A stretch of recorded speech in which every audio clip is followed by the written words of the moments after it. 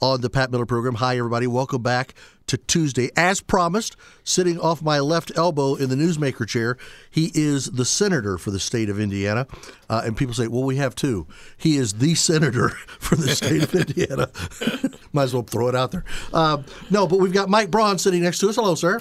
Good to be back, Pat. Nice to have you here. I was just talking with you before we went on the air. I think one of the last times you and I saw each other for a length of time was when we were up in Noble County, up there north of Kendallville, and you and I forced our way through a very nice dinner up there, and then I was able to interview you up on the stage. But you were in Kendallville today.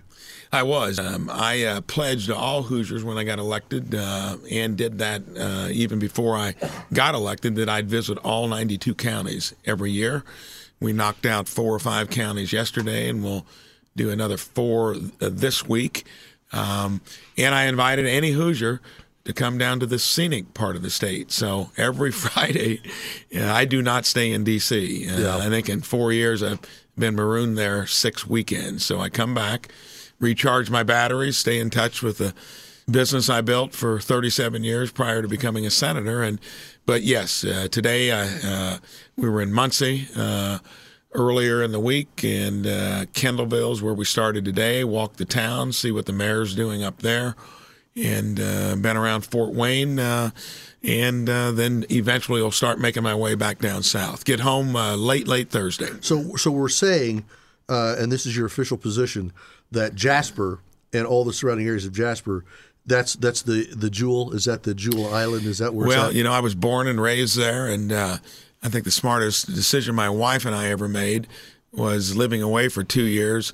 We appreciated where we had come from, and I went through a few different ideas of what I wanted to do, from being a surgeon to a lawyer to a businessman, and then not even that, it was a businessman entrepreneur, and all of that fleshed out when we both decided, when people couldn't figure out why you're moving back to your hometown. Well, I had 2 years to figure out how good that place was. Yeah. Never regret it. Yeah, Indiana's a pretty good place. Wonderful place. Yeah. Now, my mother, who now has been gone from us for 5 years, she had a late-in-life boyfriend, a terrific guy, and he had a heart attack and died very suddenly.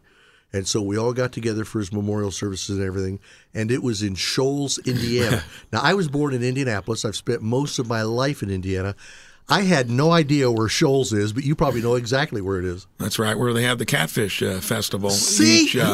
And that is the neighboring county. When I was a state legislator, Shoals was part of that district, and I served 3 years in our state legislature, but prior to that, 10 years on our local school board. And a kind of a fun story was, you always wonder how you get started, and you end up becoming a U.S. Senator. Well, I remember distinctly, I lived in one of our rural districts that comprised the Jasper School District, and I was listening to my wife fending off another kind of request to get involved in our local community. She has done that and just given her heart to it, and made the right decision. She shouldn't have done one more thing. And then I heard, well, she's fending off a request to be on the school board. And I was kind of taking a little delight in having her navigate through that, until I heard her say, well, wait a minute, maybe my... And I said, no, please, not husband. Yeah. And she said, my husband might be interested. She did the political pivot. I couldn't yell it off at that point. No. I said, let him know I'll think about it. Let him know on Monday. And it was really one of those places where you don't know if it was some type of guidance. You were tweaked. I said, yes, I'd do it. And what a place, looking now, where school boards are arguably the most important entry-level position in public service. Well, and you could probably do more at that position that affects people directly, them and their children, at a school board almost than anything else. Well, when you look at what's trying to be orchestrated through school boards, and oftentimes it's not the school board members aren't necessarily the ones you'd want representing your school board. Yeah. And back then, we weren't wrestling with masking kids and critical race theory. It was generally a disciplinary issue or a spending project. So it's even gotten more complicated, but more important. Yeah, and that's exactly right. Yeah. Really not any huge surprise to me when the announcement came out from your office here several days ago that you, in fact, were going to entertain the idea of being Indiana's next governor, which I thought was kind of proper and amazing. And here's why. People talked about how Donald Trump was the right man at the time for him because of his business acumen. He doesn't just know the epithets of all the stuff to say, but he understands. He knows where the bread is baked, and he knows what goes in. Because of you and all of your history down there in Jasper, in Du Bois County, and with the business that you built there, very successful, to where now it's going to be in your family for generations to come. But when you look at that, is the reason that you decided you wanted to step in because maybe not just you as a person or a personality, but you with your background and your understanding of the business acumen, you are what's right for Indiana right now? Well, and I sometimes answer that question generally because they'll ask, well, how did you build a successful business? Mm-hmm. And I'll say, well, number one, it took 17 years. When I left probably what would have been a better job, the company I left is now the largest kitchen cabinet company in the U.S. Wow. And the guy that hired me, another entrepreneur from Jasper, I'll never forget, he said, you're a hometown boy with a good education. You stick around here 10 to 15 years, you might run this place. Fair enough offer, because when we decided to come back, I gave up a lot of opportunities that would have taken me on probably an itinerant type life. So did that for 3 years and then was anxious to have my own opportunity. And my dad had a half interest in a little kind of wobbly company that sold mostly to farmers back then and was trying to find its way. And I'm so rambunctious to do it, I did leave that job. Well, it's a $3.2 billion company now. Probably wouldn't be sitting here this evening. Wife and I moved back to Jasper to raise a family as a priority, too. Blessed with 4 kids. 3 of those 4 run the business now. But I was anxious to do my own thing. Took 17 years to turn that wobbly company around. Still with 15 employees, I was wondering if it was ever going to go. Well, patience, perseverance, aptitude's important on most things, only gets you to a certain level. Then your judgment and your willingness to take risk are generally the differentiators, whether you do well in whatever you pursue. Yeah. So when I knew that was scalable, I then spent the next 20 years taking it from a one-location business to a kind of a regional business to where now we have locations in 40 states. 2 of my sons came along. One of my 2 daughters did 7 years ago, the American dream. And through all of that, common sense, judgment, willingness to take a little risk, and then doing things maybe a little different from your competition, I think benefits you in any form of pursuit. And I relate that to politics as well. When I ran for Senate, I kind of considered it the same way. Mm-hmm. I pledged, I'm a big believer in term limits. Right. We need a balanced budget amendment there as well. Someday, hopefully, we'll get it. Everybody campaigns on it, gets amnesia when they get out to D.C. Yeah. And what is it? Why is that? Why is it when you raise your right hand to take the oath of office, when your hand comes back down, 30% of your brain goes away? Well, you're raising that hand to uphold the Constitution. It's a little different from what you campaigned on to uphold the Constitution. Yeah. And I'm one that was raised in a way you don't borrow money from your kids and grandkids. And that is what we've been doing for over 2 decades. It's been Democrats and Republicans. Yes, sir. And they roll us. They're unapologetic about spending money and borrowing the money to spend. We say we're fiscal conservatives and then get rolled generally because I do believe defense is the most important thing we do for the federal government's main responsibility. But I want to hold it accountable with budgets, with doing audits. We talked earlier, the Pentagon recently did an audit of their $3.5 trillion in assets and could only locate 39% of them. That is an example of waste, even in a place where the highest priority is being put to use. All of that needs to be fixed. I thought it was going to take more than just an additional term to do it. Mm-hmm. It probably would take 3 decades because the system runs on seniority, and no one seems to be paying attention to that kind of stuff.